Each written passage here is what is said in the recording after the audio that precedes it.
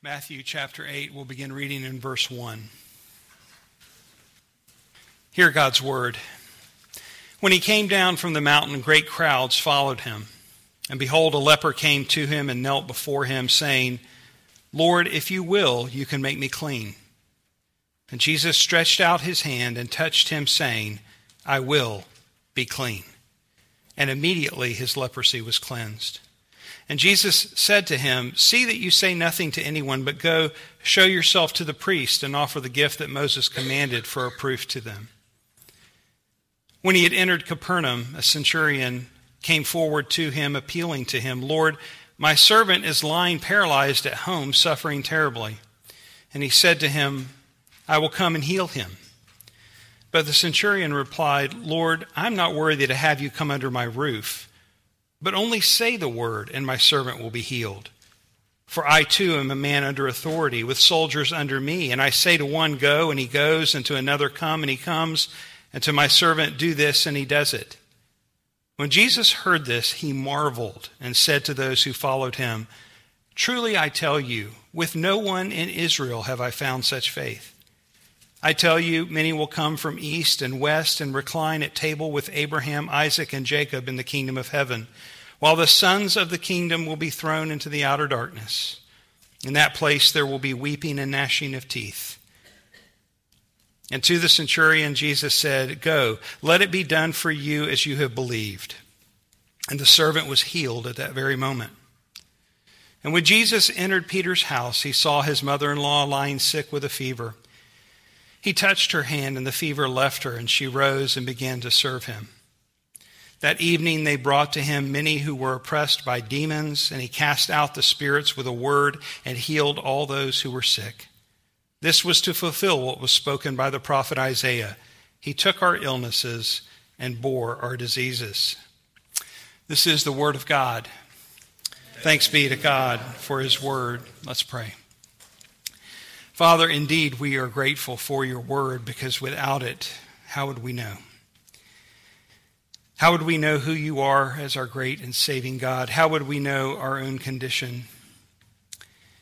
Lord, we need your word to do its work, that we may see and understand and know and then trust and believe all that we're called to in Christ. Would you help us? Would you do that work today? In Jesus' name I pray. Amen. Please be seated. Well, coming back to Matthew, we finished the Sermon on the Mount a few weeks ago, and now we're coming back to where we left off in chapter 8. And so Jesus has just preached the Sermon on the Mount, and now Matthew presents to us in his gospel a series of healing events. We're looking at the first three in that series. We'll continue on. After Advent in the new year, we'll continue on with this series. You'll remember from chapter 4 in Matthew that he summarized the ministry of Jesus this way. And he went throughout all Galilee, teaching in their synagogues and proclaiming the gospel of the kingdom and healing every disease and every affliction among the people. And so having just presented his teaching and preaching ministry, he now moves on to show us the healing ministry of Jesus. Remember, one of Matthew's primary goals in writing his gospel is to show that Jesus is the Messiah, that he is the promised one. He's writing primarily to a Jewish audience, and so there are a lot of elements to this that would convince or help a Jew understand that Jesus is the promised one, that he is the Messiah, the one sent to redeem God's people. We saw that Jesus taught with authority in the Sermon on the Mount, showing that he is the Son of God. And now his authority is authenticated through these powerful and mighty works of healing, both physical and spiritual diseases. And as we go on in the chapter, we'll see that it was power over nature as well as he calmed the storm. Because he is God in the flesh, he possesses dominion over sin's effects. You see, the power to do these things wasn't simply to enamor people or to impress people. It certainly did that. People were captivated by Jesus. Many followed him just to see what he would do next. But the miracles of Jesus, rather, were to demonstrate that he was the Messiah, that he was the one foretold of from long ago, that he was the one sent to save God's people. And the outworking of this is at least twofold. First, so that the hearers of his preaching would hear and understand the message of the kingdom, all that it meant for them, that they would understand the fullness of the kingdom. And second, so that they would believe that Jesus is the Savior, and they would trust wholly in him to save them, to forgive their sins. Now, reading about the healing ministry of Jesus in our own day is fascinating, but yet there are some challenges that we face when we do so. One is familiarity. If you grew up in the church or if you've walked with the Lord a long time, you've heard these accounts. You've read them. They're in multiple Gospels. And there's something about familiarity that can be dangerous because it lends itself to us hearing these accounts and we just kind of become bored by them. We almost could read them in our head, even if we weren't looking at the text. We know the verses so well, and we just are not enamored. So let me encourage those who fall into that category to pause, to reflect, to consider the awe in which we should respond to the one who would not only be able to remove diseases, but completely restore these people to health. A remarkable thing that the evidence was right there in front of everyone to see. Not just that the disease left, but their health was restored in full. Second reason why it may be challenging for us as we look at these supernatural works is that in our own day, the supernatural is often dismissed. Some may try and explain away or make little of these events that, well, what really happened, it wasn't really leprosy, or he wasn't really paralyzed, or the fever wasn't really that bad, and try and explain these away. Let me caution us against this temptation, that we might instead read God's word plainly and understand it as it clearly teaches us that these are miraculous works of sovereign power that Jesus accomplished to demonstrate that he is the Son of God. One other thing to keep in mind is that there seems to be a thematic arrangement of these. Matthew doesn't spell it out in his gospel, but I think it's fairly clear as we look at it that all three people in that day were second-class citizens. They were, in a sense, outcast to some degree or another. They weren't first in line. And so from a human perspective, these are least likely candidates to receive Jesus' attention. That's how we might approach it from a human perspective. The leper was considered unclean. Lepers were cut off from society, not just from worship, in that they weren't allowed to enter into the temple. That's significant. But they were also to remain outside the camp. They weren't to come near people, which is one of the things we'll see in the story that's so remarkable. The centurion was a Gentile. He was a Roman. He wasn't a national or ethnic Jew. Peter's mother-in-law, as a woman in that day of Israel, was considered a second-class citizen. She was not at the front of the line. And so Jesus is demonstrating, and Matthew captures this by grouping them together the way that he does, that the Messiah came to bring hope and redemption to all nations and all people. It's something that Paul would later summarize what was done in the work on the cross in Galatians 3, where he writes, "For in Christ Jesus you are all sons of God through faith. For as many of you as were baptized into Christ have put on Christ. There is neither Jew nor Greek. There is neither slave nor free. There is no male and female, for you are all one in Christ Jesus. And if you are Christ's, then you are Abraham's offspring, heirs according to the promise." This is our hope. Now, looking at verse 1, we see that Jesus, having preached the Sermon on the Mount, comes down from the mountain. If you've been to this area of the world, you know that it's not very big. So this wasn't a long journey from where he likely was and his walk to Capernaum. Great crowds were there. It probably didn't move very fast because of the number of people. It says great crowds followed him. And we remember at the end of verse 7 how Matthew summarized their reaction to his preaching the Sermon on the Mount. He says the crowds were astonished at his teaching, for he was teaching them as one who had authority. So Jesus had their attention, And now he was going to demonstrate his power in a different way, and it was only going to garner more astonishment on their part. In the midst of these large crowds, we see in verse 2 that a leper came up to Jesus and knelt before him. Matthew introduces this with the words, "and behold," which we've already seen Matthew use. It's kind of his favorite way of saying, look. He wants us to pay attention. And behold, a leper came up. What's the big deal? Why does Matthew want us to pay attention to this in a unique way? Well, as I've mentioned, lepers were considered unclean.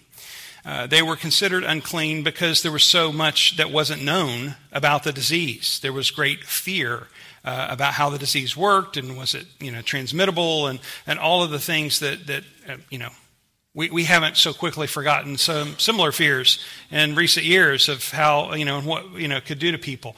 And so, this was the condition, that if you saw a leper, you didn't want to be near them. Leviticus 13 had built into the law how lepers were to be regarded. It says, "The leprous person who has the disease shall wear torn clothes, and let the hair of his head hang loose, and he shall cover his upper lip and cry out, 'Unclean, unclean.'" Don't want to spew on anyone. That was the reason.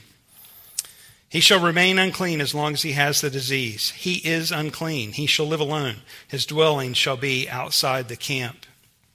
So for this man to approach Jesus and speak to him was a remarkable act of boldness on his part. But it wasn't just boldness that we see here, because we see also tremendous faith in what he spoke and what he did. He both knelt down before Jesus in an act of honor, possibly an act of worship, and he said to him, "Lord, if you will, you can make me clean." Notice that it's not a question, it's not a request. He doesn't come begging, as we might imagine. He simply makes the statement, "Lord, if you will, you can make me clean." We don't know how the leper heard of Jesus' ministry, but it's not hard for us to imagine, because we've already seen from Matthew 4:23 that he went throughout the region preaching, teaching, and healing. So word was spreading that even for an outsider, they would have known about this person, Jesus. But it seems that the Spirit was also working in this man's life as he communicates a faith of a supernatural origin. He comes not begging, but pronouncing his confidence in the power that Jesus demonstrates through his preaching and healing.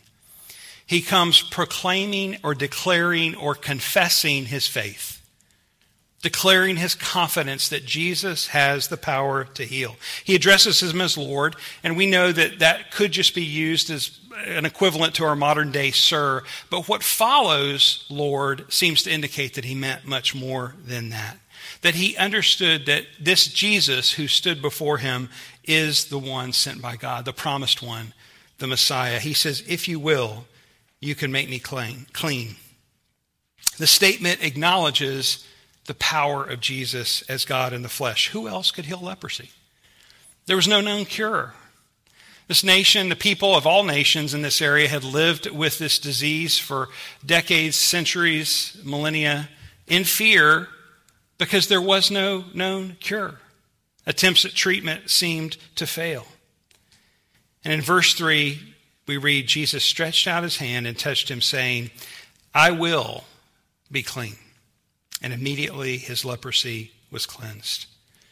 The power came through the touch, but was found in the words, "I will be clean." The same power that created the world and all things is now spoken in these words of healing.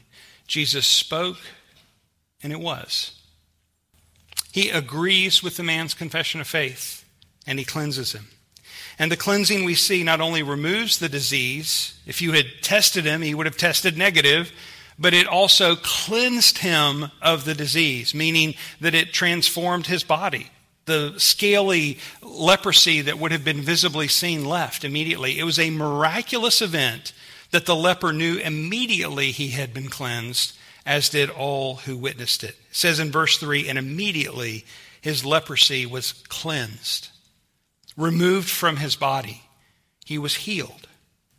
The leper knew it, the crowds knew it, and then Jesus tells him to go and to obey the law of Moses, to present himself in the temple to the priest with a gift according to the law of Moses. Jesus had a high view of the law of Moses. There were those who accused him otherwise, but it's clear that he did from his actions as well as his words. After all, he is the source of the law. And so this commandment that he gave would have involved a 3 to 4 day journey, about 80 miles from Capernaum down to Jerusalem. And Jesus added the instruction, don't tell anyone. And Matthew doesn't tell us otherwise, but this account is in the other Gospels, and I'm not going to do a lot of this as we go through Matthew, but in some cases it's helpful to see what the other Gospel writers tell us about the event. And the other Gospel writers, especially Mark, tells us in Mark 1, but he went out and began to talk freely about it and to spread the news so that Jesus could no longer openly enter a town, but was out in desolate places, and people were coming to him from every quarter. And so he didn't obey. At least not in that part. He, for all we know, did go to the temple, but he just couldn't keep it quiet. And it had an effect on Jesus' ministry. But the emphasis that Matthew wants us to see is that the healing of the leper demonstrates Jesus' compassion to the lowest of the low, the one who's been furthest cast out. This is the person that you don't even want to see, let alone be around. You certainly wouldn't talk to them, engage with them, shake their hand, come near them. You didn't even want to see a leper. And this is who Jesus heals, the outcast. He shows us that he came as a servant to seek and to save the lost. Does that resonate with us? I hope it does. Jesus came to accomplish a mission, to save us from our sins. He did this by carrying our diseases, removing the curse and the stain of sin from our lives. Well, the next account occurs upon his entrance into Capernaum. Like I said, it's not very far to walk from where he likely was to the town of Capernaum. This was his home base during his early years of ministry. It's a town that's situated right on the shore of the Sea of Galilee.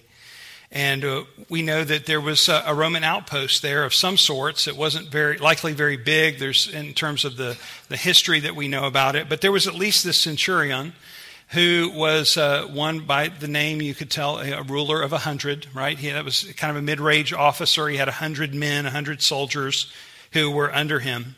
And once again, we see this man approach Jesus and say to him, not in the form of a request, not in the form of a question. He didn't come begging. He simply said, Lord, in verse 6, my servant is lying paralyzed at home, suffering terribly. And so here we see a Gentile who declares, who expresses faith in the God whom he feared. He was a God-fearer because he came to the one who had the power to heal. He understood that Jesus had been sent. And Jesus responds to him in verse 7, I will come and heal him. Now, Matthew doesn't explain the significance of that, but he rather shows it to us in the centurion's response to him. He says, Lord, I'm not worthy to have you come under my roof, but only say the word and my servant will be healed. For I too am a man under authority with soldiers under me, and I say to one, go, and he goes, and to another, come, and he comes, and to my servant, do this, and he does it. You see, Jews did not enter the homes of Gentiles because they were considered unclean. And so Jesus shows that he's willing to do this. He's willing to go into the mess. He's willing to abdicate that sense of superiority that developed among the Jewish mindset that they wouldn't even go into the home of a Goyim, a Gentile. And yet the centurion resists this because he knows the precedent. He resists it and instead points to the power that Jesus possesses, which is incredible.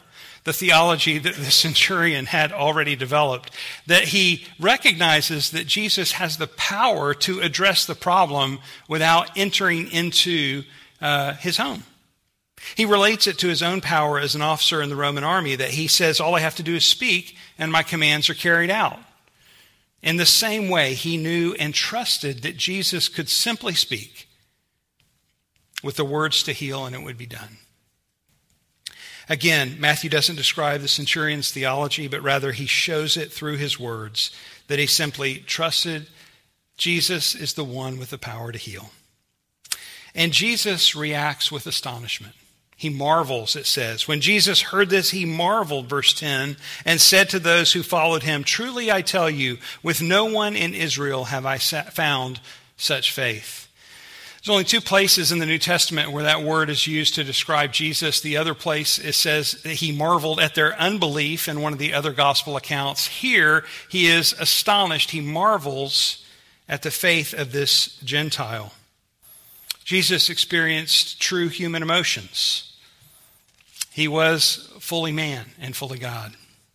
And here, he responds to the fact that this Gentile, in contrast to the Jews who had received the promises, who had the scriptures, who had the prophets and the patriarchs, who should have known and recognized the Messiah when he came, here was a Gentile who had faith that he says no one could surpass in all of Israel.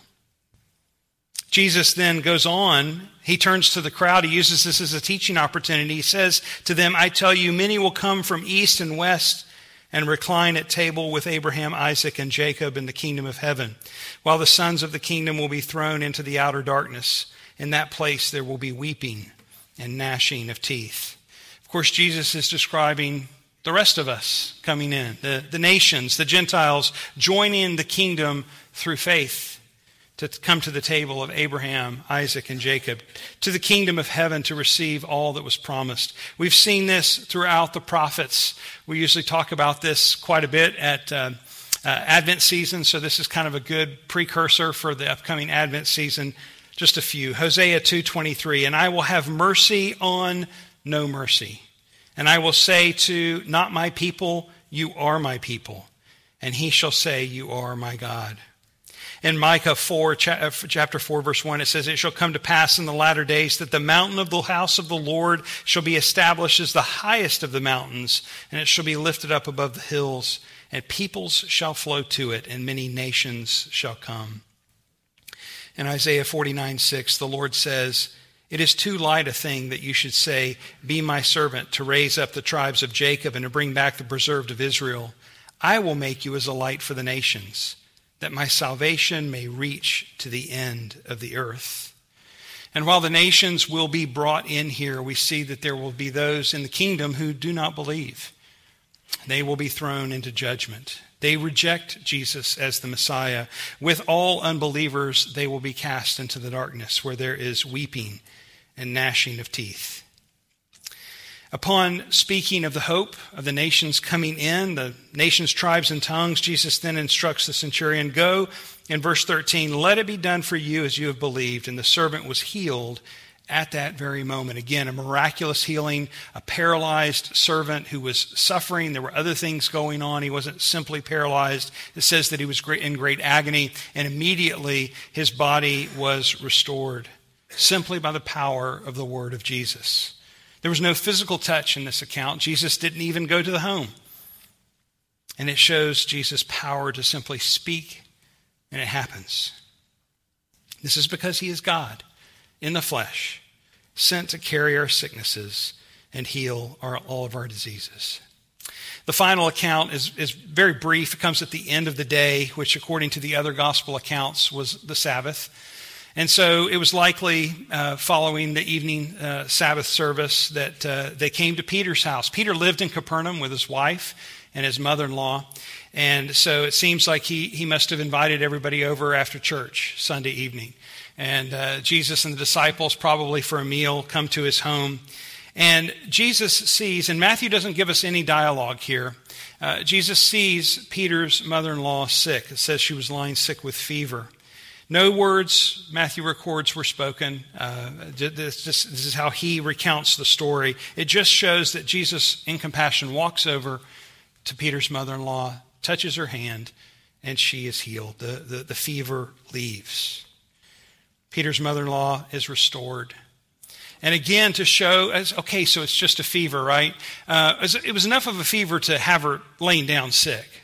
And then just to show the emphasis of the immediacy and the fullness of the healing, she immediately gets up and begins to serve, which is remarkable because we all know what it's like to be sick with fever, that even when you get better and the fever breaks, you don't immediately feel like getting up and serving. You still have to rest some. You still have to recuperate. It takes time.